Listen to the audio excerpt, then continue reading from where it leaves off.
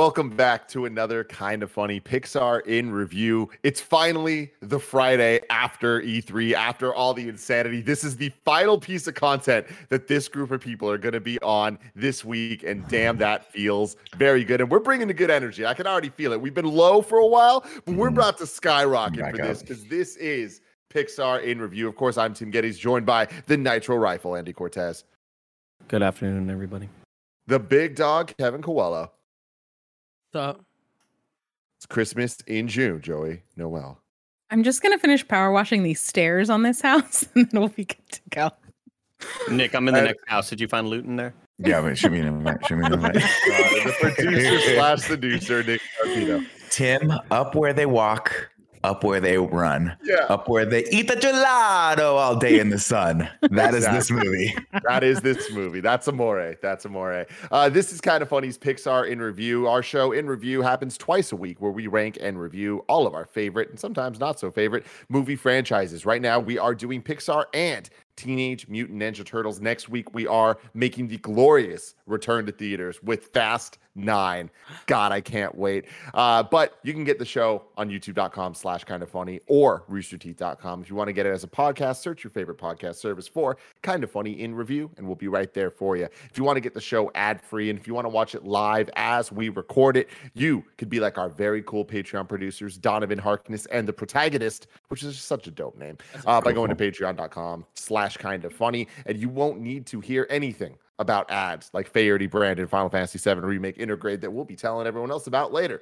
But let's get right into it. Today, we are talking about Luca, a movie that has absolutely nothing to do with Lin-Manuel Miranda. I was misled. I am sorry. Last week, I told everybody that it was. That's a Disney project called Encanto that's coming out some other time. Today we're talking about Luca. I kept waiting for him to come up. Like, it's not happening. And it also doesn't really make sense. Whatever. Also, not about the Dallas Mavericks standout shooting guard / power forward, small forward. I thought it was going to be a basketball movie. I was sorely mistaken. We're talking about Luca, a runtime of 1 hour and 35 minutes, released June 18th, 2021. We just watched it today because that is the day we are recording this on Disney Plus. It was directed by Enrico Casarosa, an Italian storyboard artist and film director who works at Pixar. In 2012, he was nominated for an Academy Award for the animated Pixar short film La Luna. I don't know if you guys remember that, but that was a good one. He worked as a background designer and storyboard artist on a whole bunch of different things. But Joey, you'll know him best from the animated series 101 Dalmatians. But more importantly, PB&J Otter. Which one was he? He was the one that did the noodle dance. No, he just did the background design. You know. Then we got... God, what a jam. Yeah, Joey knows what's up. But then moving on, he then is a story artist on Cars, Ratatouille, Up, Cars 2, and he helped out with Brave, Good Dinosaur, and then eventually was the story artist on Coco. The music for this one was done by a dude named Dan Romer, which is kind of interesting. No real kind of score history of notes that I could find. But what? We need Giacchino. We like... For this movie, if anyone. Yeah, that's a good point. But no, this guy is best known for producing some Shawn Mendes hits and some Christina Aguilera bangers. None of which I recognize the name of, but they're 6 times platinum. So good for you. So we're wrong. For you, Dan Romer.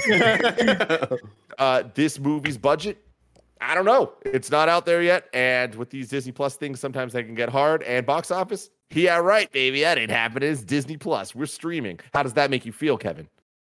It's fucked up what they're doing at Pixar, guys. It's... the amount of times in the last 2 weeks that Kevin has said that same sentence verbatim. It's fucked up what they're doing at Pixar.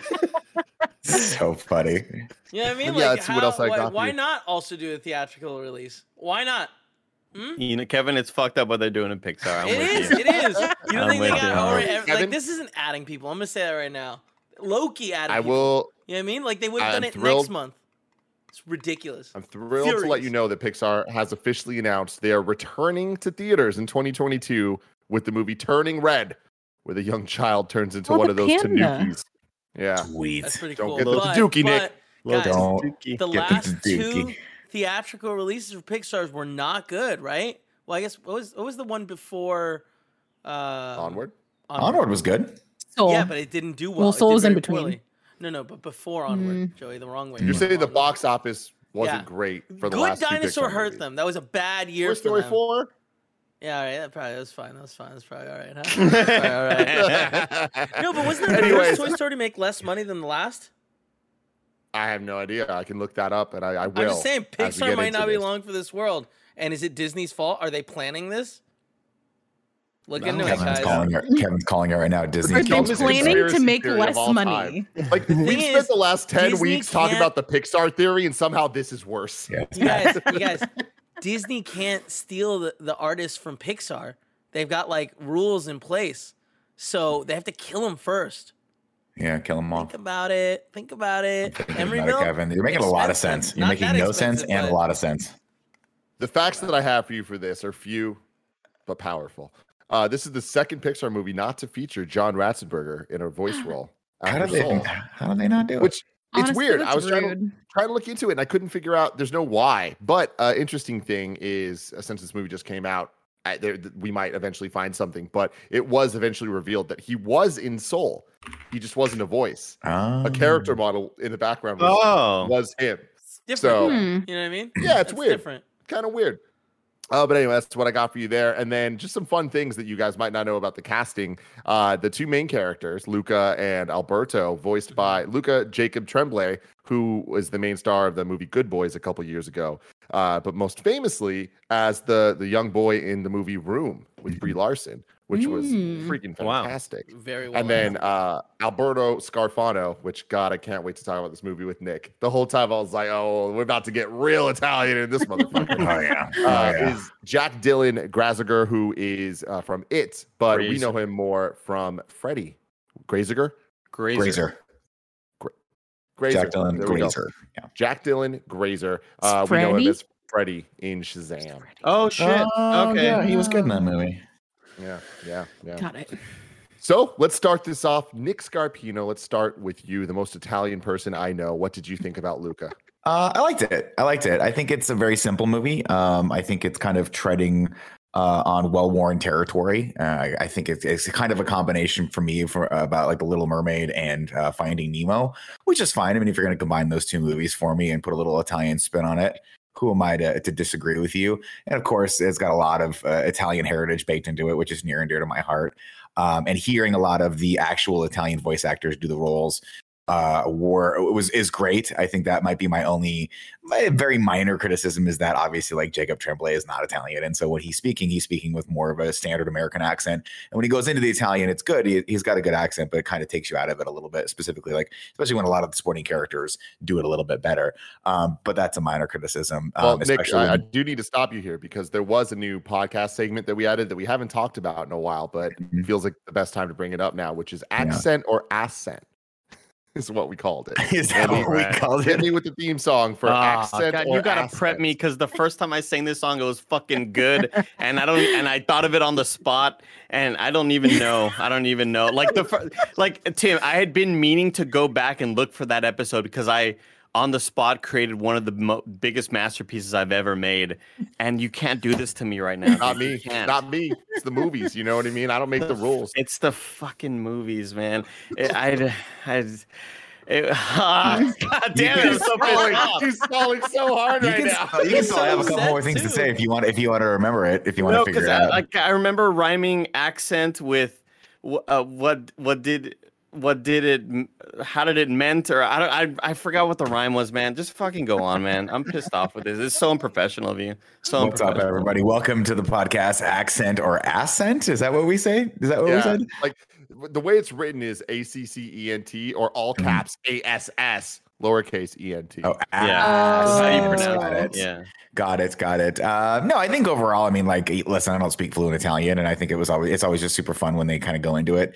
But it was just a little bit weird that the three kids just kind of felt like, I don't think they nailed the essence of it quite like the supporting cast. But what I was going to say was, it didn't ruin the movie for me by any stretch of the imagination. It was just one of my minor criticisms until we got to the best scene and the best lines of dialogue in any Pixar movie that made me laugh out loud so much, I rolled it back and wrote them down.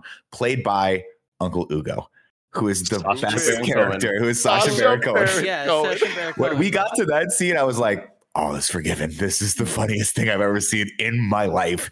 And I was like, when the end credits rolled, I was like, I wonder if they're gonna do a post credit thing. And when I scrolled through it, I saw Uncle Luke. I was like, this is perfect. It's perfect. It's funny because he's not Italian at all, right? No, God, no. But he is. But he nailed it, right? Yeah. Oh God, he nailed it. Character. I don't like that he ends up with the sheep. That's some weird. With Giuseppe, baby, punch the heart, punch his heart. Punch his heart. That was funny. That was a good scene. I thought it was a little bit more like kid-like movie, and I'm not a big fan of when they do those. But honestly, it was a lot of fun. The entire movie, like, it made me really miss Italy.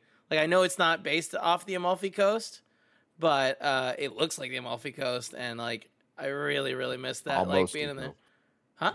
Wow, good. That was good. That was good. That was good. We're gonna give you credit for that, Tim. But yeah, I mean, 6 out of 10 for that joke. I thought it was fun.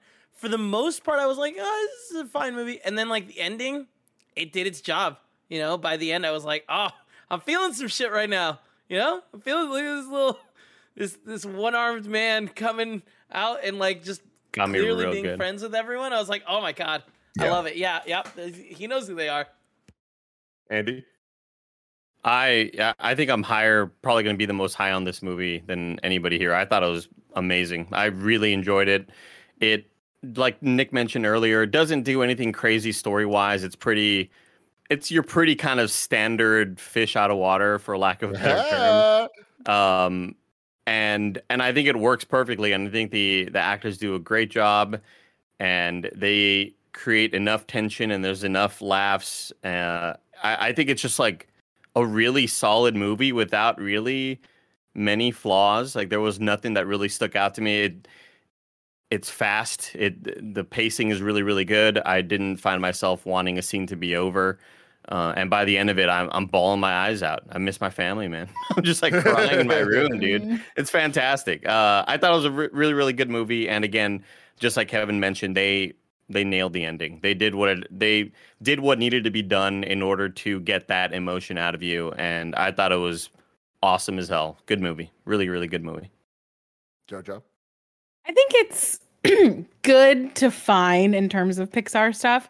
It wasn't one that I felt like particularly emotionally resonated with me. I think, as Nick said, it's pretty well-treaded territory. To me, it reminded me of really important cinematic film, Aquamarine, and also Ponyo. Kind of a combination of those two. I think I would probably rather watch Ponyo if I was given the choice between the two, in some arbitrary decision. But I liked it. I think I agree with Andy that like it's paced really well, and like nothing ever feels drawn out, and like everything kind of is kept at a quick pace, which I appreciate. And I love that it's only 90 minutes. But it was really pretty. I just didn't feel like the story was like anything particularly special. Yeah, I mean, lots of film grain.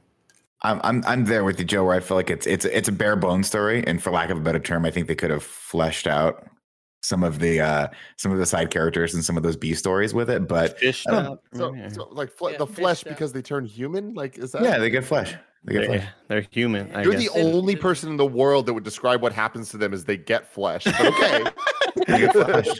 I'm sorry. Wait, can we go? Let's dial it back here 5 minutes ago to your banger. That was the 6 out of 10. Okay. We got Friday energy, guys. I can't even almost do it. I'm kind of in a nice little mix of where everyone else is at on this. I don't think that it is spectacular by any means. I don't think I'm ever going to want to watch it again, but it, like Andy said, like there's not really any flaws to it. Like I think it's very, very good. It's extremely beautiful. Like there was multiple times I like stopped and rewound a bit just to watch like a different part of the frame to see how the water moves and how the water interacts with the different things. Like the way that the water glistens in so many different ways, depending on what time of day it is and all that stuff. It was so impressive. And like their use of, instead of sand, it being the little rocks, like the entire time I'm like, these motherfuckers did the Pixar thing of just like, they didn't need to go this hard, but they did, you know? And I really appreciate that. I liked all the characters. I think the villain and his squad are classic Pixar-y type things, but it really worked for me. I thought it was funny, and I thought that the three main kids were really, really endearing. And by the end of it, I was like, man, this really came together and really worked for me. I thought that the kind of like that the race part didn't hit high as I wanted it to. It totally worked, but I kind of expected more. I'm so used, especially after watching these movies week to week, I want to see that everything that was said in the beginning starts to come back, and I kind of feel like it happened to an extent, but it wasn't in an interesting way. But the moment where the two boys kind of like betray each other, and that was brutal. Luca and when he goes sea monster, Alberto. When Alberto like leaves him and goes into the water, it's like, oh no. But then when he like turns like it's a sea monster, I was like, holy shit. Out loud, I was like, oh no. And I'm like, shout out to you, Pixar. Like that wasn't cheap. It was not a cheap move. It was a impactful move because they built their relationship in a way that I really cared about. I love the bros being bros aspect of this whole movie. That is something that's very near and dear to my heart. And I think that they played it really well. When he came back, it was predictable, but him coming back with the umbrella, just the little thing of seeing the drawing with that, I'm like, you motherfuckers, man. And I really enjoyed it. And I loved that it was such an easy watch. There was never a moment that I'm like, It was always just like, yeah, these motherfuckers, like, even when it's not the best thing ever, it's still really damn good. And I'm sort of reminded of, I think one reason why I'm more high on it is I'm reminded of watching Cars 2 and watching Brave and kind of feeling underwhelmed for the most part. And I think this movie just did a really damn job of being really, really solid. I love the art style also. I'm so used to, I mentioned it in another episode, but it may have been Brave actually, but how Disney animation has their look and they have their style. And, you know, you could put a character from Tangled in Frozen and a character from Frozen into Tangled, and the human characters always have the same sort of generic look. But with this one, one thing that you will notice upon maybe if you rewatch it or just look at some clips is they do a lot of 2D animation things in 3D where the mouth very reminiscent of like Wallace and Gromit. And if they're looking to the side, you're going to see the mouth on the side of their face. And it just kind of switches depending on where they're facing. And I really liked that for some reason. I thought that was a cool little technique. That's quite intense. Yeah, and there's tons of, I mean, there was like a lot of film grain, which I thought it was like a little overdone. And I wonder if that's because maybe they had to maybe cheapen out on the rendering process, because when I'm at the end of the credits, it says, this movie was made at Pixar Animation Studios and in pajamas all around the Bay Area. And so, you know, there was a lot of people working from home on this film. And so I wonder, like, you know, maybe that sort of hindered some of the process. But I thought the art style was gorgeous. And yeah, maybe that's why I'm a little bit higher on it. Like after, I know we watched Monsters University and I enjoyed that. But after Brave and Cars 2, I felt like we were going to be hitting that lull. And I'm kind of used to this sort of middle ground where people say, oh, this is where Pixar kind of falls off a bit. And especially this being a more recent movie, I wasn't expecting a whole lot of it, but I enjoyed it a lot. I really like this movie. I thought the overall look was like kind of more due to the fact they were sort of paying homage to like the old school Italian movies, like Fellini flicks and stuff like that. And I just like, and I agree with you, anyway. And just the look and the style of this film is so fun. The way they started off, the old music that they pick, all of it just feels like, and Kevin knows what I'm talking about. You want to just jump on a Vespa, have a couple of espresso, and just ride off into the sun. So badly. You know, on a warm Italian day, and they nailed that vibe for sure. When you were talking about how you felt about it early on, Nick, and you said, you know, it's kind of your run of the mill story, and I don't know why I just thought like, yeah, you know, they're always doing the Italian and sea monsters thing. Like, there's always like, it's such a stereotype. Every time. Can't tell you how many episodes of Friends were the Italian sea monster episode. It's always Mexican cartels in Mexico, and it's always Italians and sea monsters. I'm sick of it. So sick of the stereotypes.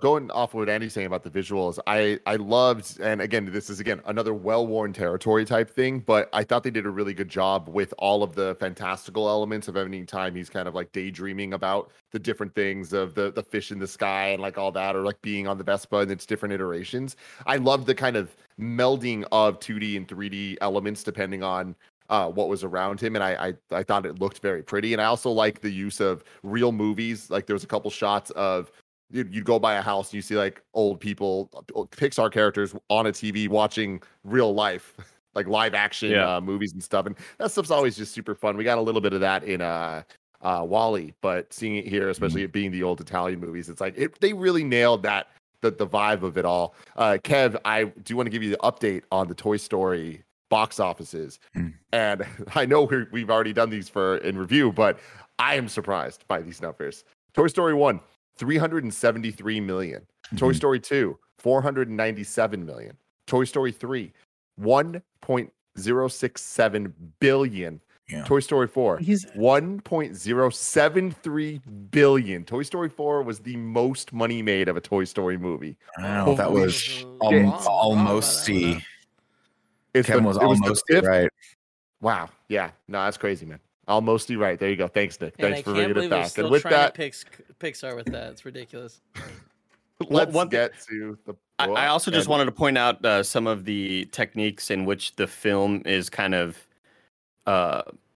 It felt very un-Pixar-like, with you talking about how those imagination scenes happen, and then the moments where he's sitting there with Alberto and he's like, all right, I gotta go. And then 2 hours later, 45 minutes later. So funny. That was such a great little moment. And that seems like something that you don't see in a Pixar movie all too often. And I wonder if that is because the old guard maybe kind of, like there's new faces kind of getting jobs after they've been working as supervisor roles on, like you just mentioned, he worked on a bunch of other Pixar movies.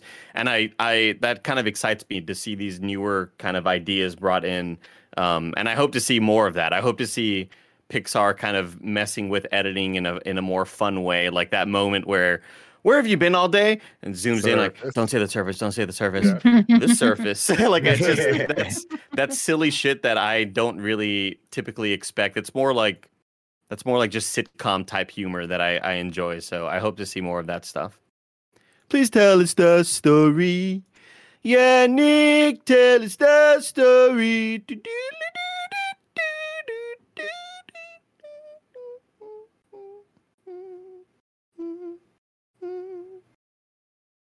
Here is the story for the movie Luca.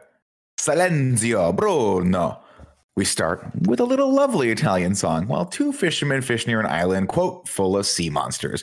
The old man tells his younger counterpart not to worry about it. Those are just old wives' tales to ward people off from a good fishing spot. But soon enough, a sea monster creeps up from the depths and starts just jacking all their stuff. And of course, they freak out. The next morning, Luca wakes up. All of his fish are out of the barn and they sound like sheep. And already I'm like, yep, that's funny. Why shouldn't they sound like sheep?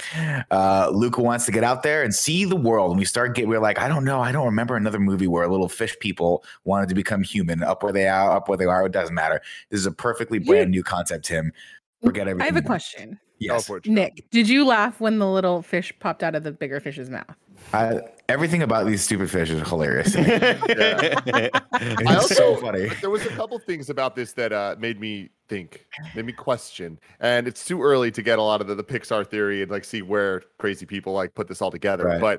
But watching this did make me think like, okay, so if it is connected, they're obviously not the talking fish yet. We haven't got to Nemo land. They're still like they're just fish. But also these people, these sea monsters, they're so willing to sell out their fish friends. Like they get to the surface and all of a sudden it's just like, oh, we can go get you some fish. I thought the same thing. I thought that was weird. That was brutal out here. But I thought that was maybe eat fish, right? I think they eat fish. Yeah, they eat fish, but I really think that that's part of the. Hey, Alberto, don't get mad at your friend for selling you out. You sold out that gigantic community of fish. Like they're wiped out. I think maybe sons and daughters that don't have parents anymore. An interesting point though, because he was a fish herder. What do you do with those fish if after you're done herding them? You pull the scales off and you use that for making clothes, right? I guess. Well, you're using them for something, but that was a weird point too, where I was like, they're gonna have to save the fish, right? And he's like, and then they just come back with hella fish. I'm like, okay, these guys are monsters. But I don't think you can take fish scales off with them still alive. Yeah, you can. It's very painful. Yeah. Oh. See, what's funny is I was like, I don't know if Kevin's right. He's smarter than me. No, they probably just eat the fish, right? They're probably raising them for food. It was a weird thing. So, like, I will say the first, like, go ahead, Kev. I was gonna say that makes the relationship with Giuseppe really kind of fucked up. Then Sad.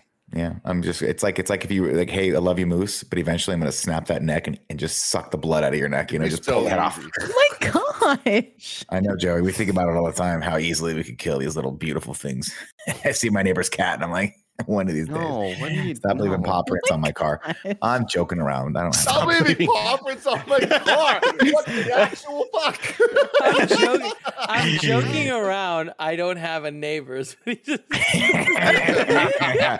I do have a neighbor. They do have a cat, but it doesn't get on my car. I create these confrontations in my head. There's a lot of asteroids crashing around in the old noggin. Anyway, I will say, like, the movie kind of started off a little slow for me. I think the first act, up until they go to the human world, it's a little slow for me. But it's fun. But I wish we could have gotten there a little bit faster. But they have to develop the relationship with Alberto, and then they have to get to the human town, and it's like it kind of feels weird. As soon as he meets Alberto and goes up into land and like starts like putting together the Vespa, and we do that like jump, I'm so in. Where it's like, this friendship is fucking real. I'm so invested. Yeah, and I love, one thing I appreciate a lot about it, Kevin, is that there wasn't like this gigantic, long, drawn out setup for why you shouldn't go to the surface. Mm-hmm. And we get there pretty quickly, and like we get there a lot faster than I ever think we do. I think it's going to be like this, but maybe 30, 45 minutes of him being like, should I not go up there? I'm kind of worried. No, man, he's up there already, and he meets his best friend, and it's great. Yeah, but see, for me, I think that maybe is a part of the movie that's lacking, is with Finding Nemo, right? One of the reasons why we really don't want to go out of the ledge is what it's called, what they called it, or the bluff, whatever it was because there are sharks out there, and there was very real consequences in the form of like Nemo's mom and like all of their kids got eaten. And so to me, that makes it a little bit more, the dramatic tension a little bit higher when you end up going out there, and the stakes are higher, right? And in this one, they're like, don't go to the surface. It's very dangerous. And then like in a split second, everyone in the town is like, okay, you're cool. There's sea monsters, which is a little hard sell for me, even in a Pixar movie, but whatever. There's Vespas also, so all is forgiven. I love the reveal, though, of there also being other people that were sea monsters in disguise. It was such a fun thing. Like, the end really brought this movie together in a way that was like, this is great. Was that the grandma? Yeah, the grandma. She's like, I've been coming here every weekend. Yeah. Yeah, she it's said funny. she was going there every weekend to begin with, right? Well, that's why she covered for him, because she knew what he was doing. No, but I think she actually did go up there all the time. And I didn't catch that part. I just caught that she covered for Luca, and you didn't know why, but it turns out because she's been partying in the town for a while. I thought she was the older woman because there was two women revealed, right? But I guess I didn't notice if they were the same. No, they were just the two. They were the two ladies, kind of just in the town. Yeah.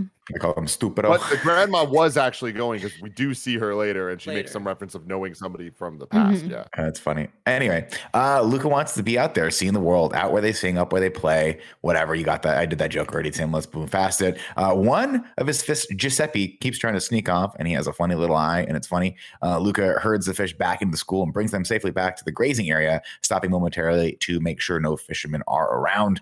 Giuseppe spots an alarm clock from the human world, and soon the scene is interrupted by a land monster. Luca dreams of going up to the surface, but can't quite break through the top layer of the water, which I think is really, really cool visually, where he's like trying to burst through, and it keeps pushing him down like it's a bubble.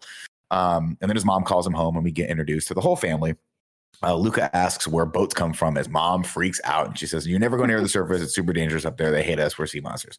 But Luca's curiosity gets the better of him, and he immediately heads back to that grazing area where he finds a trail of human things, and that ends with it was the same thing that fell off the boat from the night before. And of course, he looks, and it ends with that record player, the old record player, which distracts him and allows Alberto to sneak up on him in the form of an old diving suit. So he thinks it's a human at first, and Alberto kind of gets a laugh at it. He's like, "I'm not a human. I'm Alberto." And he drags Luca up to the land. And when Luca's like, "I can't go up there. It's going to kill me, whatever." And then he becomes a little boy. And I was like, oh, okay. I see where this movie's going. I understand the poster art now, Tim, because I didn't see any sea monsters on it, and now I understand what's going on. The next morning, Luca wakes. Luca makes a stone statue. He freaks out, and he has to go away, and he wishes Alberto a good day. He's like, "Good day, sir. Good day," and then rolls back into the water and bounces out. The next morning, Luca makes a stone statue of himself to watch over the herd and tries to muster the courage to breach the waterline once again, but he cannot. Thankfully, Alberto interrupts and ushers him ashore and then teaches him all about the phantom tail and how to walk. And it's a fun scene where he's like, just put one foot in front of the other. And then right when that foot's about done, just replace it with the other one. I forgot how he phrased it, but it was cute.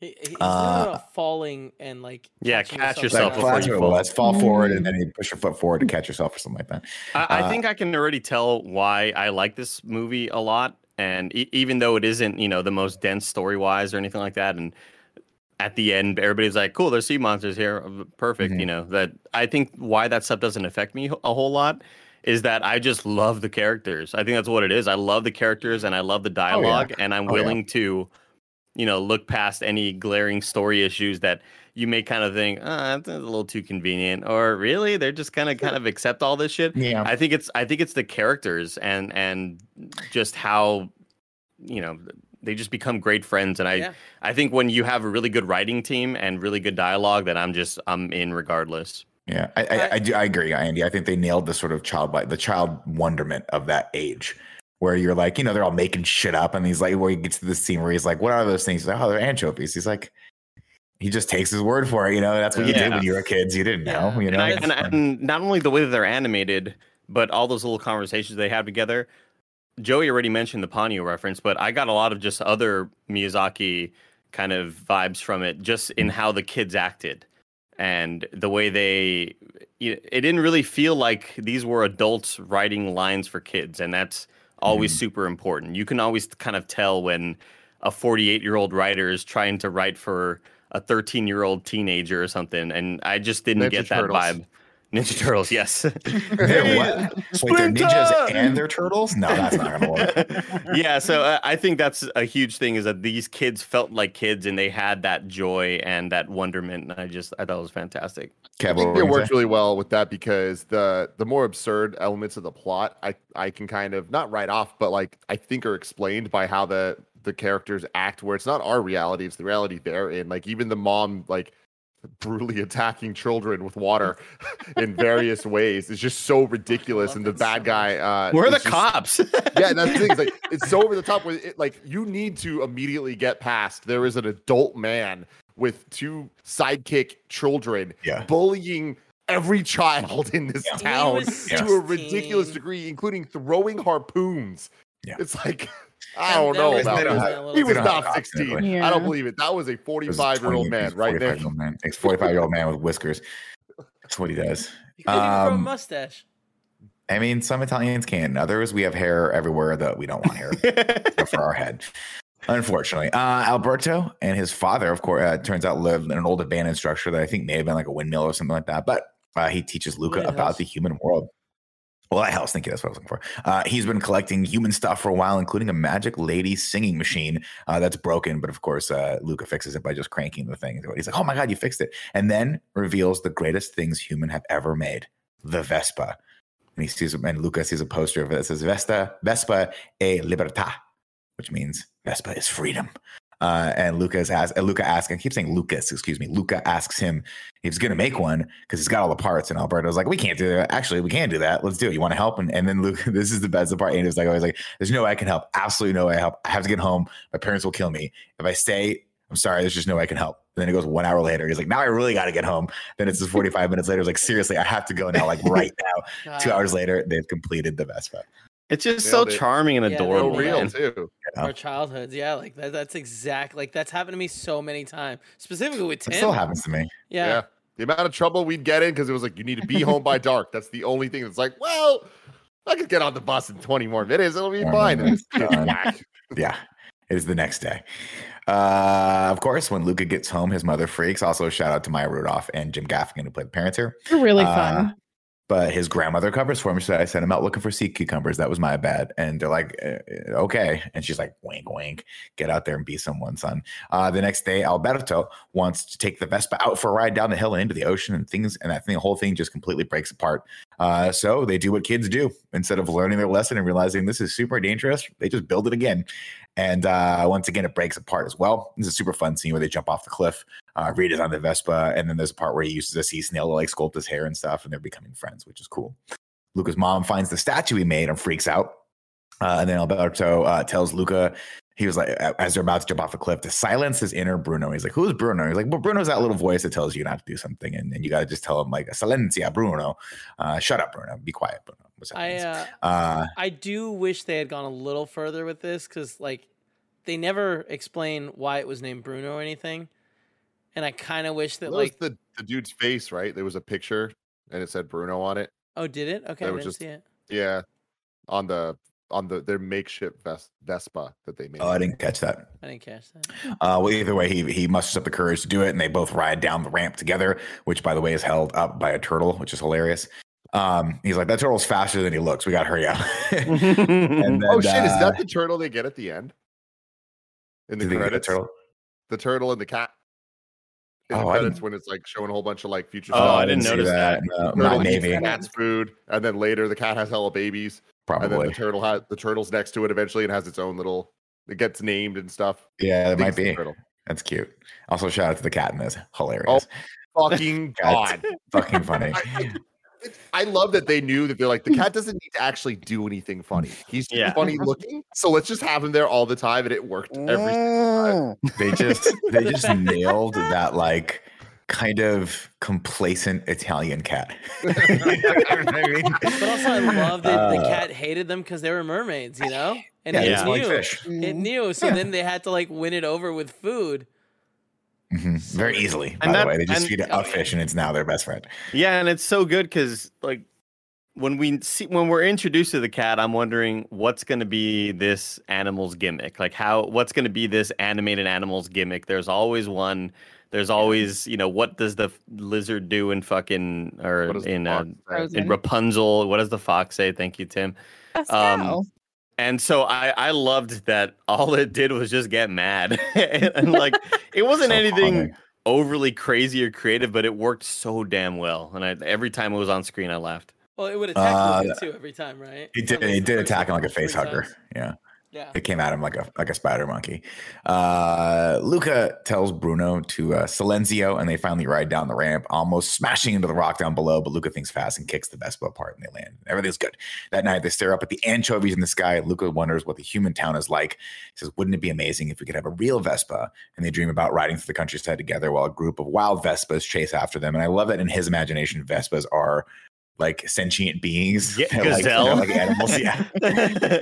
And of course, they. Real quick, I want to shout that you already mentioned that the mom saw the statue. Mm-hmm. I feel like they also nailed the like Italian or Latin mom that will be like notice something and then investigate further instead of just bringing it up that night. So like we see throughout this, the mom is kind of investigating further to like they follow him one time, then another time they like. Yeah, are exploring the goats and seeing what the hell's going on there, where they find the other toys and stuff, and it's just like, man, that's exactly how my mom would do it. Let it go. Up. Yeah, no. I'm gonna ask him what he was doing, and then when he lies to me, I'll have all the real answers, and I'll throw it in his face. Oh. Like, that is a stark difference between your mother and my mother. The second my mother noticed that statue, I would have heard her screaming from wherever I was in the world. And I would have been like, I would have known by the tone of her scream that I had been found out and that I was doubly screwed. That's what I would have known. Let's see. Before we move on, though, let me tell you about our sponsors. This show is brought to you by Faherty brand. Can it be? It's finally summer, and we're actually going to have a real summer this year. So naturally, we started thinking about looking good after a year and some change, because we're going places. This summer is what Kinda Funny is calling Hot Boy Summer. You saw my jean jacket, you see the haircut, we're doing it big this summer. And that's where Faherty comes in, to make the perfect clothes for summer. Faherty is a family-run brand making high-quality, timeless clothing with modern design and functionality. You know when you're searching for that ideal summer outfit, that set, that shirt, that dress that feels like you've had them for years. Maybe it's in a gorgeous print and it fits so perfectly that it feels almost too good to be vintage, but still looks like it might be. Well, that's Faherty. Tim Geddes is the most stylish person I know, and even he loves Faherty brand clothing. And they're so confident in the quality of their stuff, they have a lifetime guarantee of quality. They'll replace or fix your clothes forever, no matter what. And to top it all off, Faherty is giving all our listeners 20% off. That's 20% off. So stock up on all your clothes for the summer now. Head to FaradyBrand.com and use code MORNING at checkout to snag 20% off all your summer gear. That's code MORNING at Faraday, FAHERTY, brand.com for 20% off. We're also brought to you by Final Fantasy VII Remake Intergrade. It's time to join the resistance because Final Fantasy VII Remake Intergrade for PlayStation 5 is here. The shadowy Shinra Corporation is draining the planet's life force for their own gain, but all is not lost. The mercenary Cloudstrife teams up with Tifa, Barret, and Aerith to take Shinra down. Whether they succeed depends on you. We are so excited for Final Fantasy VII Remake Intergrade. This definitive edition of the award-winning Final Fantasy VII Remake has expanded graphical, gameplay, and system enhancements, and it brings Final Fantasy's visuals to a new level. It's got more realistic backgrounds, it's got better lighting, it's all around beautiful to look at.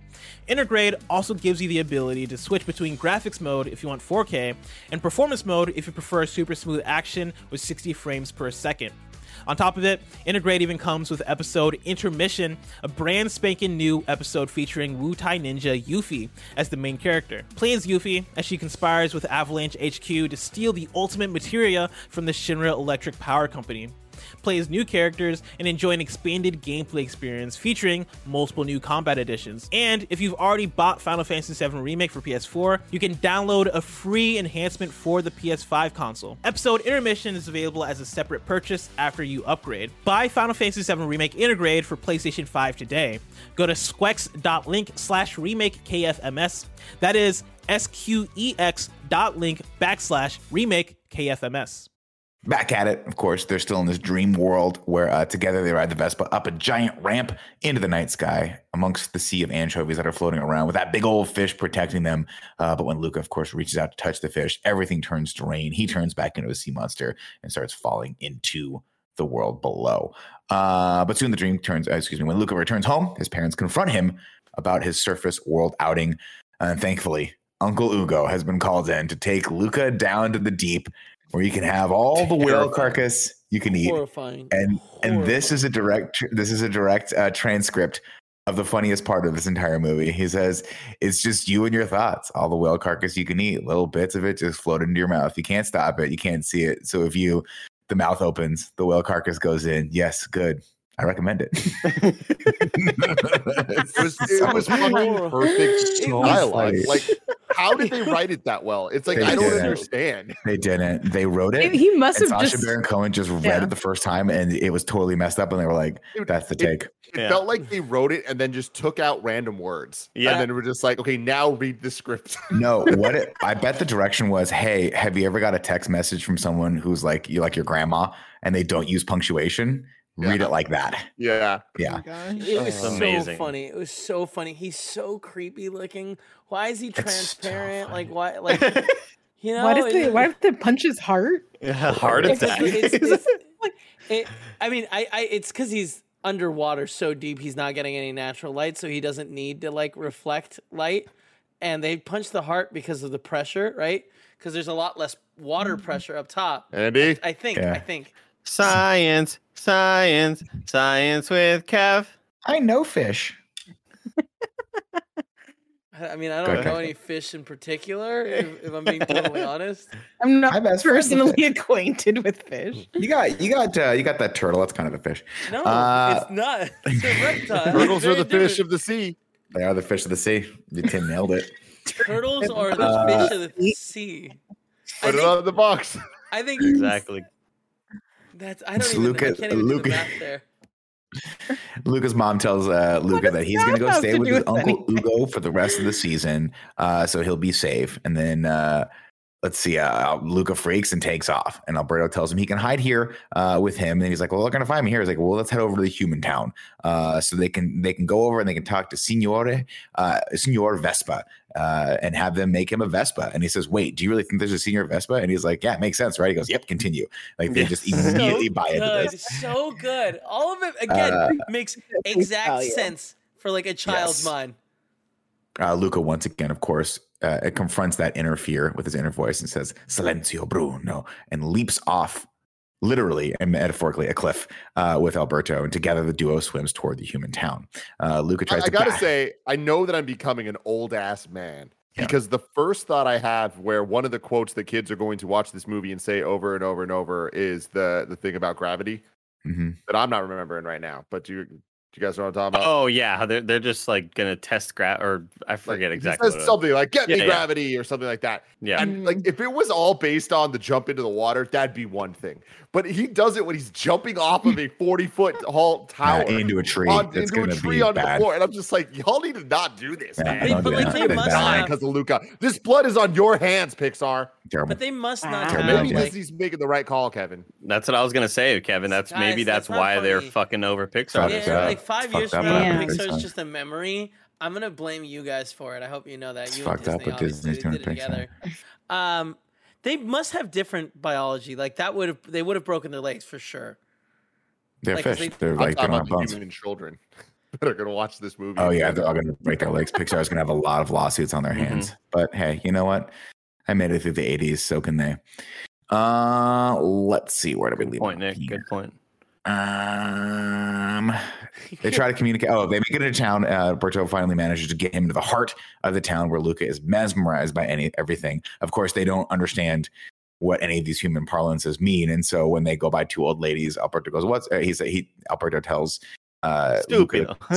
What's wrong with you, stupido? And of course that means what's wrong with you, stupid. And so the old ladies just knock them out with their bags. Luca spots some old artwork some tile work of the townsfolk killing sea monsters, and that's kind of like their banner or their masthead, I think is what it would be, and it's everywhere. And he wants to run. That's another editing thing like Andy was talking about, where it's like I don't feel like they normally do those like quick like movements and stuff like that between things. Yeah.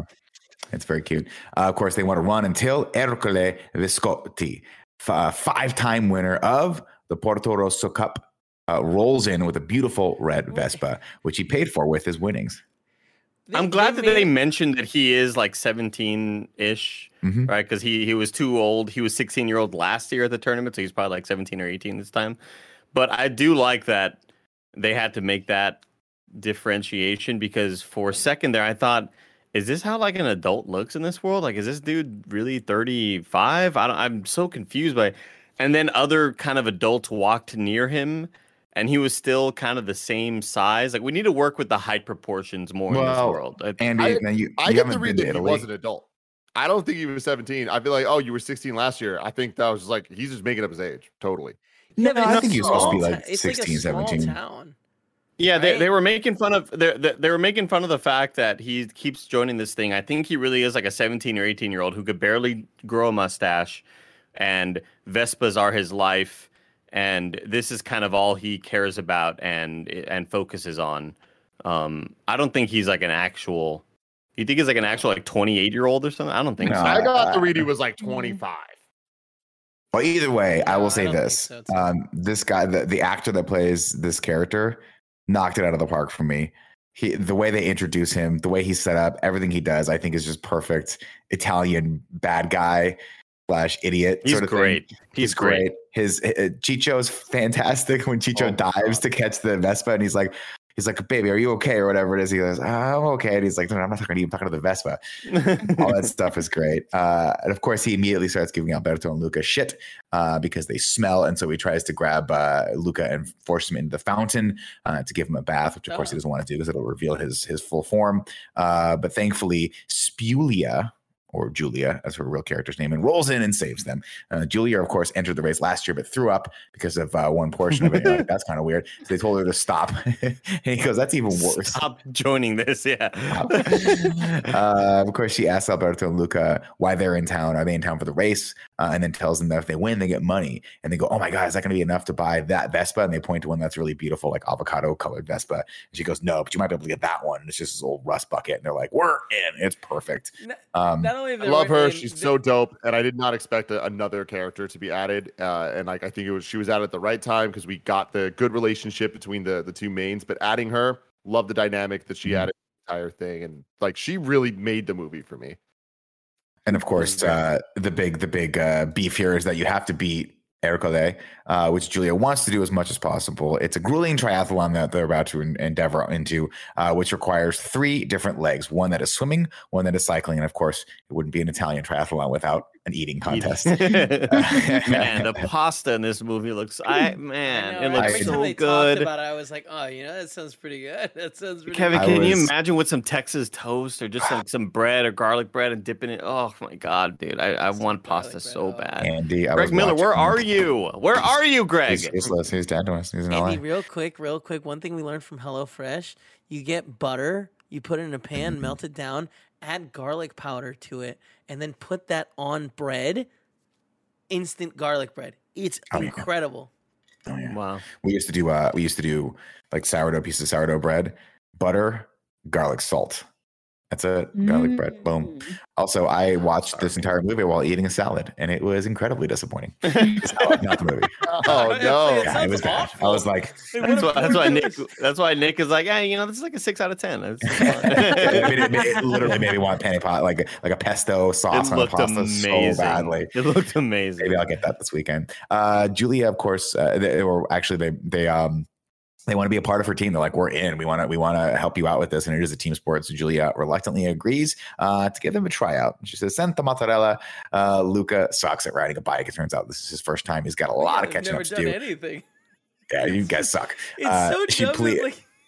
And funny that they're like, yeah, we'll do it.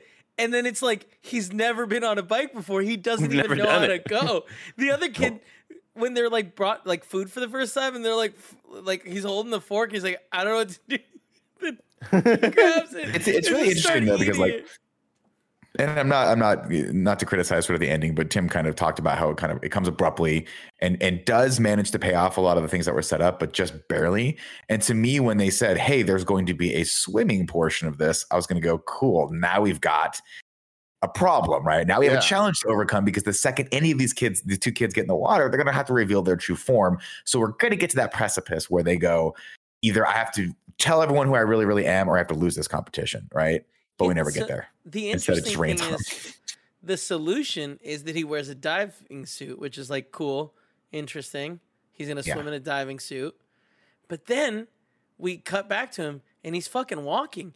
And no one is like, oh, it's weird. That kid's been down there for 15 minutes. Yeah. How's he surviving? He actually didn't even have to go all the way to the post. He could have just like been down there for a bit and be like, I walked all the way over there, came back. Yeah. Especially since it seems like pretty much everyone, including Luca, cheated at the pasta part. Like there's a couple noodles still in there. I was like, you didn't finish that. No Italian Joey would never get up from that plate with a noodle still on there. Okay, what you do is you finish all your noodles left behind. You take a piece of bread and then you got to clean that plate off with the bread. That's where all the sauce and the gravy goes right into your mouth. It's a delivery mechanism. I definitely don't disagree with you, Nick, about the whole swimming portion of this race. I definitely don't disagree with you and how you kind of expect that to be the moment that this movie kind of the conflict sort of meets, because what I expect to happen is Tim, think of a movie called, I don't know, Brink. Top Gun. Do you know how many times I bought up Brink during this fucking movie? Yeah, it was plentiful. the downhill race. Like I expect homegirl, their best friend, she's about to go out there, she trips. She eats fucking sand, like rocks in her face. Her face is all mangled up. She's fucked up. She's going to be in the hospital for months, at a time. And somebody has to do the swimming portion. And how are they going to do it? How are they going to do it, Tim? Or Nick? Or the girl goes out there. She gets pulled by something underwater. Who's going to go save her? Right. Yeah. Perfect example. Right. And then he pops up from the water like it's a sea monster. And then everyone goes, no, that's my friend. And then they continue the race. But it was also kind of weird to me when he goes, I'm going to go back and win that race. And then he goes to enter the race and he's like, I'm going to be a one-man team. Why? And you're like, why? What the actual fuck? What is the point of that? She's like, and she even says, why? She's like, what are you doing? And he's like, I'm going to win this race. And she's like, but I want to win the race. Like, if you win the race, then I don't win the race. You've never ate a noodle in your life. Right. Man, come on. I've taught you how to do this. I thought he was going to, here's how I thought. Like, once don't we got fuck to me here. I thought it was going to be like, he goes back and says, I know we're a person down, but I still want to help you win this race because, I owe it to you and I owe it to Alberto. Mm-hmm. And then on that third leg, it is the swimming portion. He's like, I don't want to do it. I'm so scared. And then Alberto would come and run and jump in and be like, I'll take the hit for you and do the thing. I don't know how they were going to do it, but either way, I think it was a kind of a missed opportunity because the ending felt a little thin to me. But we're not there just yet.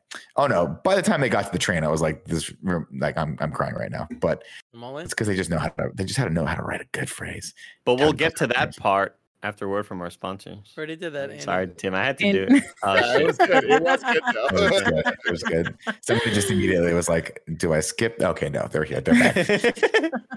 Anyway, Luca pleads with Julia. She says, "My family's going to send me somewhere terrible. If I don't win this race, if I win the race, we can be free." And Alberto will eat. Luca will bike, and Julia will swim. It's decided.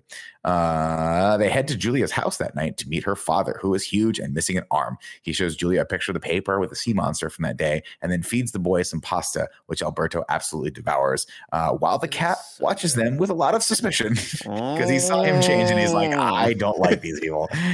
And that the cat, the annoyed cat growl. What do we call that, Kevin? What is that sound thing? It's just like a warning. It's a growl, though, right? It's not your typical. Not growl. A purr. No, not a purr, Joey. It's a great call. It's not a murmur. That's what they call it. They call it the murmur. The cat. Anyway, the murmur. he murmurs, and it's hilarious. And this No, cat a murmur is like that's it. Like it's a growl. When you hear murmurs of people talking about so and so, like a murmur is like a whispering kind of. Look, a cow. You say tomato. I say murmur. I say murmur. Look, I'm looking at it right now. The definition of murmur: a soft, indistinct sound made by a person or group of people speaking quietly or at a distance. Type in cat murmur and like see what I happens said. on YouTube. Perfect. That is a cat. That Isn't it was- also like a medical condition? That was almost good. A heart murmur? Yeah. Thank you. Thank you. Yes, that is Oh, right. Friday after E3 every week. What was Let's that do it. cat doing? Yeah, it was giggling. But like funny. legitimately, a cat growl, like that is It was how a cat- chortling. right? That's how a cat growls, and hisses. Yeah. I'm looking up cat growls. I mean, when it's like that's one That's thing, a but like, hiss. Yeah. that's like a warning. Like, but you better back up. It's like a cat. Yeah, Kevin, it's like when Lulu growls at me and Barrett because we walk 4 feet away from her. You know. Anyway, Who's that? Is that you, Kevin? Julia's. YouTube cat growling. Oh, Yo, guys, Joey hit her mouth behind the mic just a little bit. And I was like, holy fuck, is Joey a cat? That is insane. What's funny is I don't have the stream on right now, so I have no idea what you guys are talking about. Y'all just sound it's a insane. weird noise. Guys, It was a lot. No. Cat's murmur. I No. Googled cat murmur, and there's a whole bunch of shit, dude. ASMR sounds murmur of a cat. All And right, it was that everyone, I noise? need you to- everyone listening to this podcast, I need you to pause this and go over to listen to 3 hours of cat murmuring ASMR on YouTube. And let me know in the comments below what you thought. Look, I googled cat murmur and I got heart murmur. it's like the heart cats. murmur. Like, that's something else, Tim. That's something else. I don't know, man. Type in cat murmur to YouTube. It tells a different I just story. did. Anyways, back All of it to is the heart plot. murmur. And there is There one it is. No, I ASMR found the sound. I found a murmur. 10-minute video. Yeah, 10 minutes, 52 All right. seconds, right? We'll watch that in the post show. But Yeah. back to the plot right now, ladies and gentlemen. Julia's papa doesn't want her to enter the race because, besides he doesn't want her to get embarrassed, but also they don't have the money for the entry fee. He needs more fish in the net. Julia tells him. Luca says, "Hey, maybe we can help by selling out our entire species." Also, the cat, whose name is Machiavelli, mermaids. really does not like them, and it's hilarious. Julia tells them they can stay in her hideout for the night, and this is buonanotte. The next morning, Luca's mother and father come ashore and turn into humans to find them. Unfortunately for Luca and Alberto, it has rained the night before, so they wake up on a little bit of a tizzy because they're in their seafaring form. Once again, the cat keeps an eye on them. Every time, I like that the cut where they're like, "Oh, we're okay." They look up, the cat's just a perch, like, this is so funny. It's every time. And they do it like 7 times, and it's funny It's every funny fucking time. Julia's father takes them out on the boat, and of course, they're very, very careful not to get water. The cat is there and attacks him again. And this is the funniest cut in the whole thing because it attacks him and he throws it into the water, and then it just cuts to him like right on the same perch, like Scared to freaked no out by end. it. Yeah. still murmuring a little bit, according to Tim. But then he gets a fish stuffed in his mouth from Luca, and then all of a sudden they're best friends. let's see. Julia's father tells him he was born missing an arm. And then they tell him, he was like, I wish I could just find more fish. And they're like, well, the reason you can't find more fish is because right now we're right above a haunted fish graveyard. And he goes, what? And he goes, well, we don't think it's haunted, but the fish do, which is funny. He's like, but I bet there's a bunch of fish like right over in that little area right there. He's actually, they kind of like, where would the fish be right now? All right, they'd be right over there. And of course, it works. And they come home with a massive haul of sells fish. them out, dude. Just I got to imagine that these fish are in the fucking boat being like, really, dog? Like this is what you did this. I don't think they're homies. I think that the fish are food for the mermaids too. Mm-hmm. But then aren't they taking the fish away from the sea monster town? True, people? That's true. There's plenty of fish in the sea. Is there going to be a fish shortage? Too many of them. There's like 4 sea monsters. Yeah, but they don't live just in the sea in general. No, I'm not getting any credit area. for saying that. Maybe with some fish shortage. That was pretty good, Kevin. Pretty Thank good. you, right? We're laughing There's at plenty of fucking fish Nick in the for sea. saying flesh. Ew, like don't look flesh. at me like that. Of course, they come home with a big score. Luca's dad, of course, as they continue to look for the kids, knocks Kid to the ocean, but he's not Luca. And then, meanwhile, the kids head to enter into the race, who was led by Signora Marcialese, who's played by Amy Poehler. And I apologize. I'm just going to go ahead and apologize right now for any native Italian-speaking people for me slaughtering the language because I'm not pronouncing these words very well. This reminds me of Italian class, Andy, where I'm like, I got this, I nailed this, and then I have to give an oral presentation, and I totally freeze up and say everything way too quickly with the wrong enunciation. Anyway. Okay, we're proud of you, man. Ercole rolls in and tells Ciccio to steal Julia's money. It's Ciccio and Guido, by the way. I think they're the two friends. It's so funny. Alberto wants to fight them, but Julia stops him, thinking better. And Luca, the second Italian character in Pixar named Guido. Always Guido. And it's Always a sidekick, kind of like it's a duo, you know? Always. Luca calls him a catfish, and he's like, why do you call him a catfish? Because those catfish are bottom feeders with only two tiny little whiskers coming out of their face. And everyone's like, ooh. Nailed it. That was so fucked, loser. And of course, that is exactly the prompting that Ercole needs to give him his money back. It says, fine, then I'll beat you in the race. 1 week left to train. While practicing swimming, Ercole splashes them and almost reveals Alberto's true form. Meanwhile, Luca's mom is just kicking the shit out of a bunch of kids in the fountain, and it's violent. And she's like, this is going to be a great way to find Luca or get arrested by the authorities who are not present on this island. Luca, of course, sees them and then hides, realizing they're hunting for him. Julia and Luca have a quiet moment and tell each other why each one of them wants to win the race. And it turns out that they have a lot in common. Everyone in town thinks she's weird, and she's not really from here. She splits her time between her dad and her mother lives in Geneva. And that's why everyone kind of looks at her as an outsider. And Luca's like, oh, I know what it's like to be an outsider because I live under the sea. Then under the sea. I know, right? How much do you want to just listen to the Little Mermaid soundtrack after this? I did a lot. Nope, that's Newman. I am under the sea. Andy, I want you to know that when you do that when we're about to do the plot, every time I get very excited for the doodle-a-doot. That's really good. Of course, Julia shows Luca what stars really are. She's like, they're not really anchovies, right? And he's like, no, of course they are. She's like, nah, let me show you. And then shows him, just unlocks the mysteries of the universe for him, except for Pluto, which is still messed up. No mention of Pluto here, Kevin, and it's messed up. Not a planet. But she does. You want people to mention things that aren't a planet. I just want respect. I think Pluto deserves respect. Hey, how about you turn a little bit bigger, Pluto? All right, we all know it. Pluto's. I mean, but also this movie doesn't take place like in 2020 something. Like this movie, like this 1960s. Yeah, in the 60s, this Pluto was a planet. This movie? I don't think this movie took place in the 60s, my guy. It does in my brain. Yeah, but it doesn't in real look how quick I am to follow Nick, who says it takes place in the 60s, and I'm like, yeah, it takes place in the 60s. Yeah. I mean, that was no idea. That was a modern Vespa. Yeah. I mean, Vespa's looking exactly the same as they've looked for years. Yeah, exactly. That on the Italian Riviera between the 50s and 60s. There you go. Blah, blah, blah. There you go. Sorry, Nick. Sorry for doubting you. No. There's no reason to apologize whatsoever. That was a complete and total off the top of my head guess. That was not anything that I divined or knew at all. That was me talking out of my ass.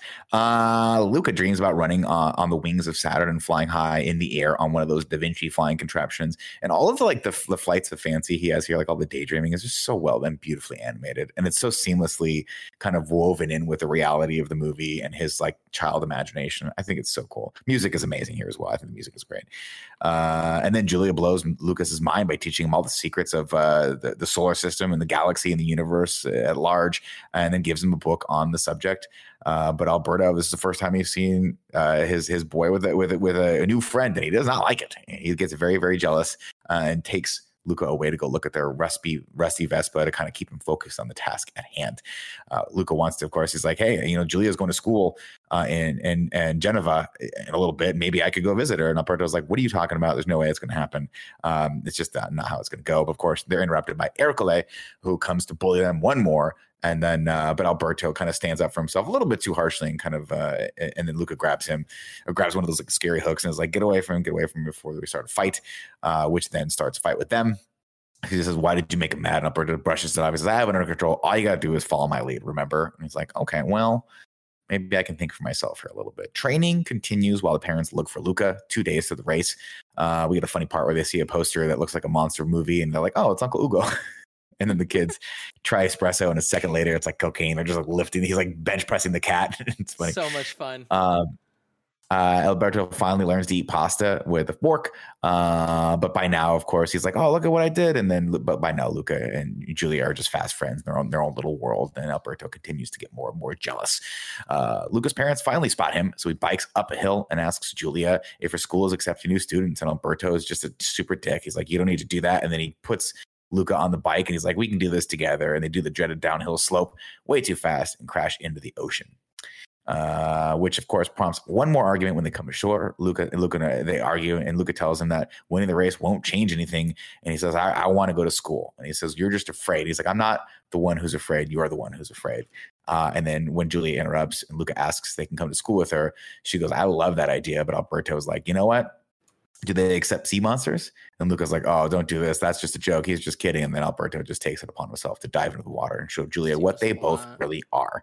Oh my God. What a gut punch. It hits, and you're just like, I love it because every element, you're just like, I don't want this to be happening for every single character involved. And it's not what I expected. I expected somebody to interrupt them, right? I wasn't expecting this to be the moment where everybody finds out that Alberto, well, I guess they didn't even know it was Alberto. They just saw a sea monster. But I thought that Alberto was going to splash water on him as the other boys got there. I thought this was going to be like the all is lost moment. For it to somehow be worse, like that, they somehow found out a way to make it more heartbreaking, and it was it stunned me. I was like, oh my God, that's fucked up. I didn't think you'd do him like that. Yeah, it was really good. And like, I really fucking felt it when it happened. And animating Alberto as well, just like there are harpoons flying at him, and he is not affected by them at all. He's only thinking about, I can't believe the one person in my life fucked me over like that. That's crazy. And he's just like walking slowly, looking back, like, damn, dude, you really sometimes be your own people. Sometimes be your own seamen. Yeah, seaman. Yeah, sea monster is what they are indeed, right? Sea monsters. The townspeople, of course, come. They chase Alberto away. When they get home, Julia's dad goes out. He was like, where's Alberto? And they're like, he left. And this is a really, really touching moment where he goes, where did he go? And they're like, we don't know. He's like, well, I'm going to go out and look for him. And they're like, well, you're not going to find him. He goes, well, I should go anyway. Like, it was really good. Yeah, I was like, it was really good. Yeah, good guy. I mean, it's so funny because there's this B plot that's happening that is very lightly happening, but it is Alberto and the dad building a relationship and bonding. And like, you get that climax at the end where you're just like, oh, like, that's right. He doesn't have a father. I mean, it was very clear that Alberto's father had walked out on him. But like, when he's like, nah, I'm going to stay here. Like, it's like, this guy needs me now. And it's just like, oh, fuck. Like, that's awesome. That's like, good. You guys, that's good. Really good. Because he needs a dad, too. Yeah, that's good. Of course, Julia right now has put 2 and 2 together and has figured that Luca is also a sea monster. She makes Luca leave. She's like, it's just too risky for you to stay here. It's not going to be a good idea. So Luca heads back over to Alberto's place to find him and apologize to his friend. And he spots some hash marks on the wall, which represent the days Alberto has been there alone. And he says, maybe everyone's just better off without me. You're the good kid. I'm the dumb kid who ruins everything. But Luca tells him He's like, you know what? I'm going to go win that race. I'm going to win it and I'm going to make everything right. And then he jumps off the roof. And to Tim's point earlier, kids, don't do this. When I was in Riverside growing up, we used to jump off one-story roofs for no reason. I'm pretty sure that's why I have knee problems to this day. That and the fact that I'm very horribly unathletic. And Andy, you're talking about why Alberto wasn't scared of the harpoon throws. Italians can't throw. We can't throw for shit. Name one Italian that's ever been a famous baseball player. Exactly. That's so true. Yeah, no pitchers out there. That's true. Never one pitcher. Let's see. He says, I'll be back tomorrow. I'm going to fix this. And Luca decides to go to the race. And then he enters it alone for no reason. And Julia's like, what the literal F? But as the race is about to start, Julia's dad holds up a cute sign for her as Ercole covers Chicho in olive oil. And at first he's like, huh? And then he goes, and he just really likes it. Well, Great. He says something, right? Like, it'll make you like cut through water. Oh, yeah. Like you're going to cut through water like butter. Oh, Yeah. He said you're going to cut through water like a knife covered in butter, right? Something like that. Great job on the animators who animated that like shader of the liquid. The way it looked sort of falling down was so good looking. Yeah, it kind of just it cascaded down like when you put like a chocolate syrup on a banana, you know? Oh yeah. Or chocolate syrup on anything. Mm-hmm. Let's see. Luca shows up in the dive suit, and the Porto Rosso Cup is about to begin. Of course, Luca's parents get tasked with water duty. You're like, that's pretty handy. While the fishermen's and I thought at this point, I thought there was going to be a scene where they're splashing people, but they never. I don't know. They didn't do it, right? Well, at that point, I thought we were going to get a comedic scene. They had figured it out. Oh, right. They knew who it was. That's right. That's kind of weird to give him that job then. Anyway, let's see. Meanwhile, the fishermen from the village have set up a defensive pattern around the bay to ward off any sea monsters, and off we go. Chicho immediately gets attacked by Anchovy, and Julia wins the first leg of the race, and then off to the pasta eating contest, where she once again almost throws up but does not, and finishes first to head off to her bike. Luca finishes eventually and then heads up to catch up with everyone, stopping only momentarily when his parents try to corner him, but he rides around them and his mom's kind of impressed. She's like, wow, he rides fast.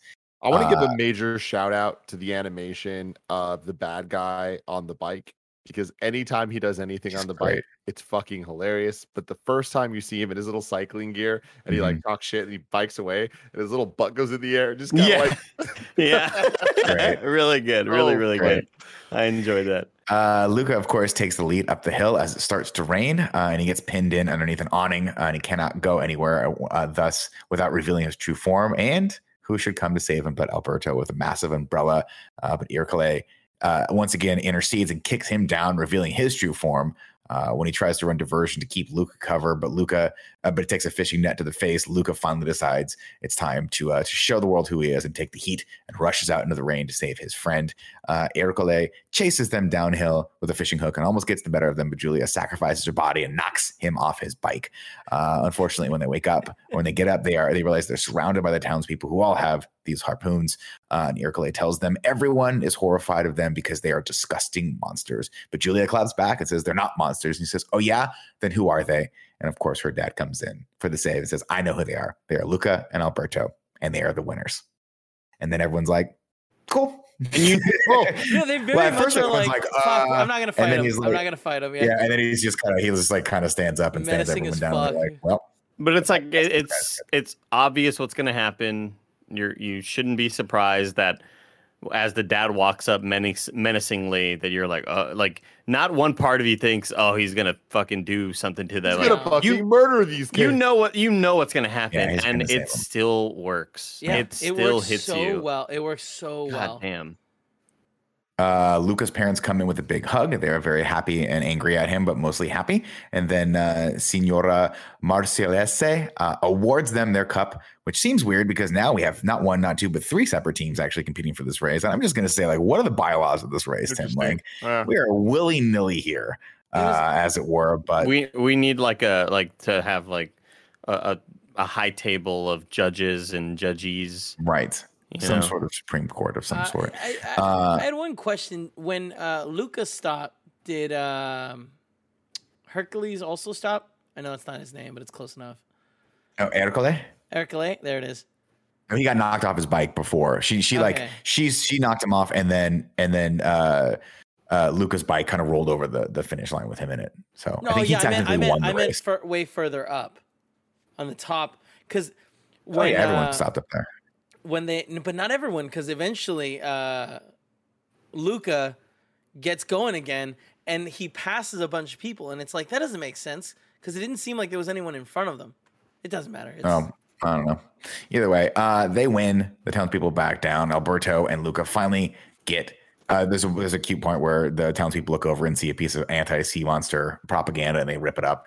And then Alberto and Luca finally get their rusted old Vespa that's falling apart as Julia's father feeds Luca some pasta, and they're like, "This is very nice." Of course, when the camera pans over, Grandma Paguro slides in for a plate too, and they're like, "What are you doing here?" She's like, "Dude, I come to this town every weekend. I've been partying with these people." and then as her mom's like, "I'm really worried about Luca," and she's like, "Listen, not everyone's going to accept him, but he's really good at finding those that do." And she goes, "Well, how many people are in Geneva?" And Grandma's probably like, "Oh, like tens of thousands. Yeah, there's probably a lot of people in there that are going to want to kill him." And off we go to the train station. It's a much bigger city. Yeah, Dude. there might be more people that are accepting, but even more that want to hang him, want to put his head up on the wall, have him be the new talking Leaping Larry, or what's the bass name? Slammin' Salmon. Slammin' Salmon. I don't think it's either of those. I said Leaping Larry. You're closer than me.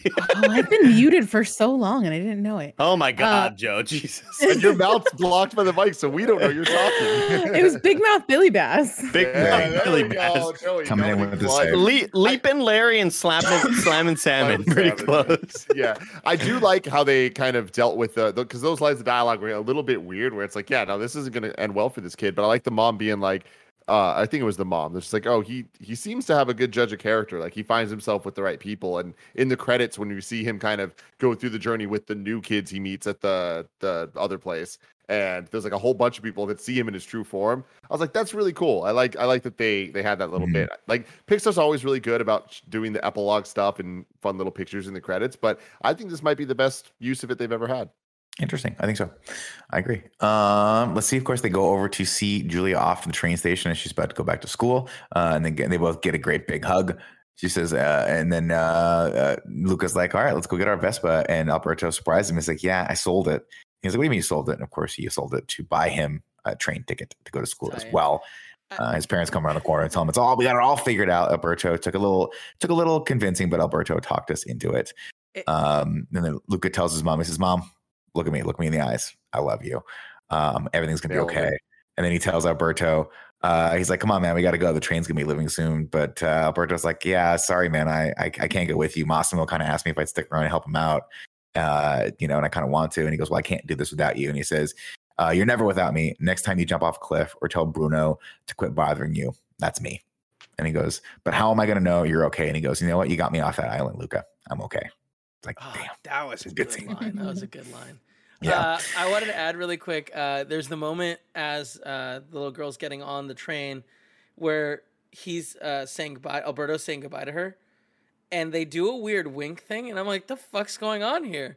Like, did they have a weird relationship? And it was that they were just setting up that like they were gonna rebel. But for a minute, I was like, she was like, yeah, I was like, "Oh I got shit, you, bro. all right, chill the fuck out," Damn, dude, what don't I know? She was like, "Kill my dad when you like. I hate my dad. Kill him." And he's like, "I got you. God.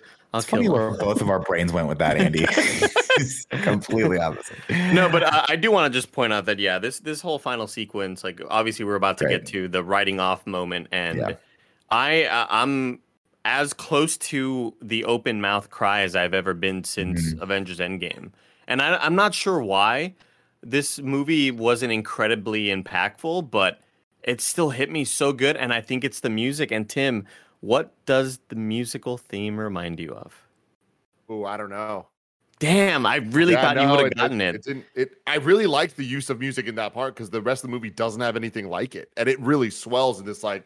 Well, that was swelling and like gigantic, right? But the theme that keeps on playing throughout the rest of the movie is so reminiscent of, I guess it's Aerith's theme in Final Fantasy VII. Oh, okay.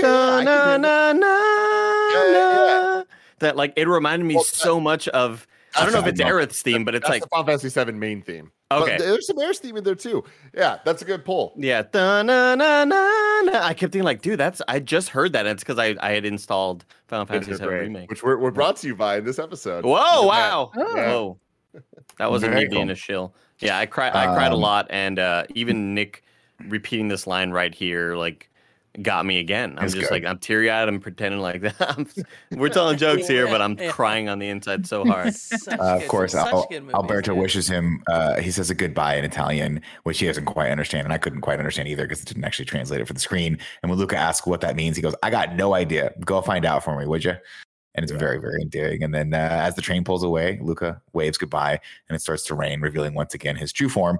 And he hangs off the cool little thing as he lets the wind blow in his face and the rain blow in his face, enjoying the feeling as the train heads off into the distance. And Alberto's like, "Fuck yeah, go get him, dog!" Like, it's so good. It's really good. And then we get another fun Italian credit song, and it's just a banger. And it's super cute. And then, of course, we get the animations that showing sort of what happens to Luca in the future endeavors at school.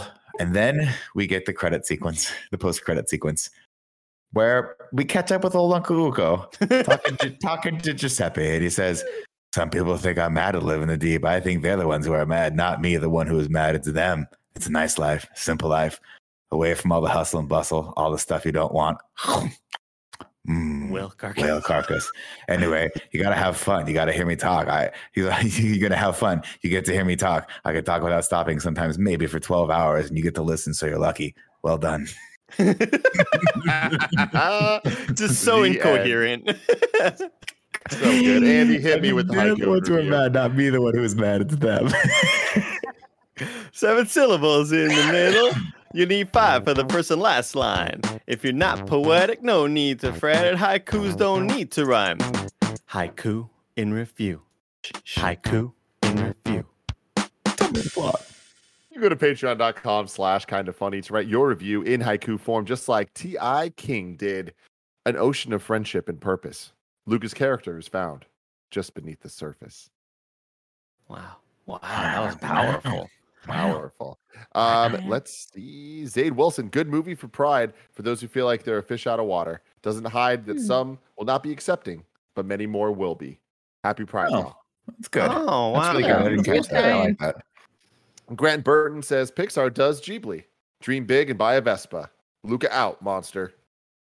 And of course, Miscellaneous writes in with the plot in haiku. Luca steps on land. Al violently shakes hand. Luca's mind expands. Mom sends her son down, but he and Al, Vespa bound, off to Human Town. Tries to break the bind, proves that she's scared of their kind, leaves them both behind. The underdogs win. Rain shows truth against their skin. New life can begin. Luca says goodbye. And you know what made me cry? Look me in the eye. Oh, man. Damn, Miscellaneous. Too good. Too Cute. damn good. All right, Andy. Ragu Bagu. Ragu. Bagu. What's up, everybody? Welcome to Rad Guys Talk Bad Guys here for the Pixar in Review universe. For the first time in a while, I feel like we got ourselves a banger here because I love this Ercole Visconti character. I think he's just hilarious. I think the animation's great. I think everything they do is with it is just super creative and super fun. So where do we want to put him on the list? As it stands right now, number 1 is Lotsa. Number 2 is the Prospector / Al. Number 3 is Newswater and Randall from Monsters Inc. Number 4, Hopper. Number 5, Syndrome from Incredibles. Number 6, Months and the Dogs from Up. Number 7, Ego and Skinner from Ratatouille. Darla and the Barracuda from Finding Nemo are number 8. Number 9 is Woody and Sid. Number 10 is Gabby. Number 11, Hard Scrabble and the Roars from Monsters U. Number 12 is Otto from Wall-E. 13, Mordu and the Witch from Brave. Chick and Hubris from Cars. And then Axel and Lemons from Cars 2 round out the list. Where are we putting What him? was 10 again? 10 was Gabby from Toy Story 4. She's I don't terrifying. remember what number it was, but I want to say above Ego and Skinner From Ratatouille. Yes. Underneath Months and the Dogs. I put him above Months. I think he was great. Yeah. Yeah, He was really entertaining. Yeah. Like, Yeah, my thing is the entertainment factor Yeah. bumps him up quite a bit to me. That I would even too. say I'd put it above Hopper, under Newswater and Randall Wow. at the Wow. number 4. I can't go above But- Hopper. but my Yeah. thing is, like, Wow. 4 to 7, I get it because we got Hopper, Syndrome from Incredibles, Months of the Dogs from Up. So anywhere in there, I'd say I'm not gonna above argue. Syndrome. I think above Syndrome is a good thing. We have to remember he was threatening people with a harpoon. Very even when they were humans, this kid, you know what I mean? Yeah, these children. Yeah, it's true. It's horrible. So, he's kind of a piece of shit. Daylight, in public. Also, No cops around. Lying. Maybe he was the law to stay in this competition, and the city just kind of let it happen. That's power. He's the winner. He's the 5-time champ. Everyone wants to see the champ win.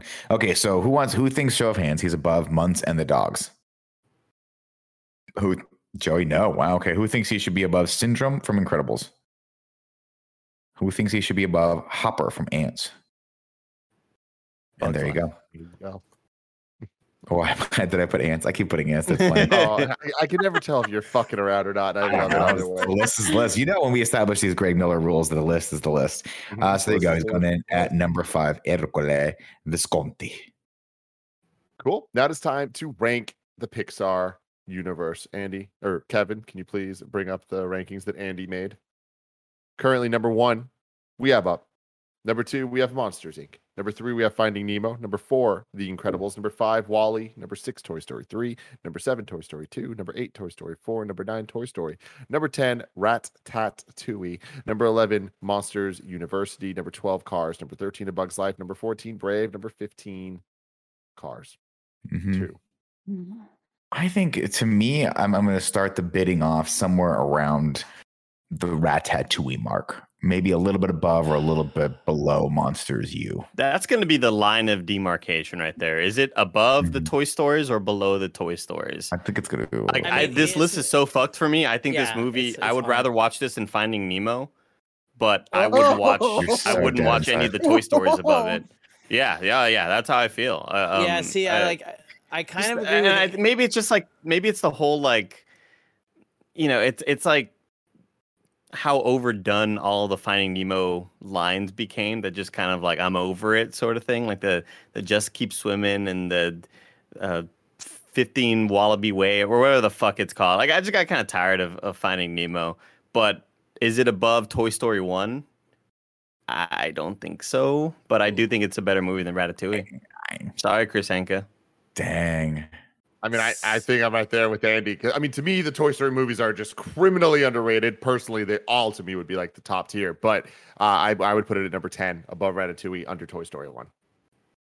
I think I would put it at 11, even though I think on any given day, I would probably throw on Monsters University just as personal preference. But I do think that trying to be a little taking out personal preference. Even you think WALL-E should be number 1? Just say it. I think WALL-E should be way lower than 5, but that's just me. Damn. Need to do that. You rolled the dice and you came up craps. I know. So I would say number 11 personally, under Ratatouille. I'm kind of. I think Joe on Ratatouille that. is way too low. Yeah, I think Ratatouille does a better job developing the plot. Truth be told. I think that this is really tricky, but I think I would put it above Toy Story 1. So I would put it as our new number 9. Number 9. I really enjoy this movie. Then. I think. I just wanted to say the last thing. I'm excited to watch this movie again because it was so much fun, and I'm sure that I'm going to rewatch it with Paula soon. So. It's a good movie. And that's how a lot of how I feel about Ratatouille. I think Ratatouille is a very solidly told story, front to back. But I was just more entertained with this movie. I think the characters in this, villains and protagonists, were just more fun than Remy and the fucking rat. Wow. Remy is the rat. I mean, Remy, yeah. Oh, Remy's the rat. Oh, well, who's the other guy? Chad. Jean-Luc Picard. Remy Chad. Malek. Jean-Luc Picard. Who thinks this better than Cars 1? Raise your hand. Everybody raises their hand. Who thinks it's better than Monsters University? Raise your hand. Yes.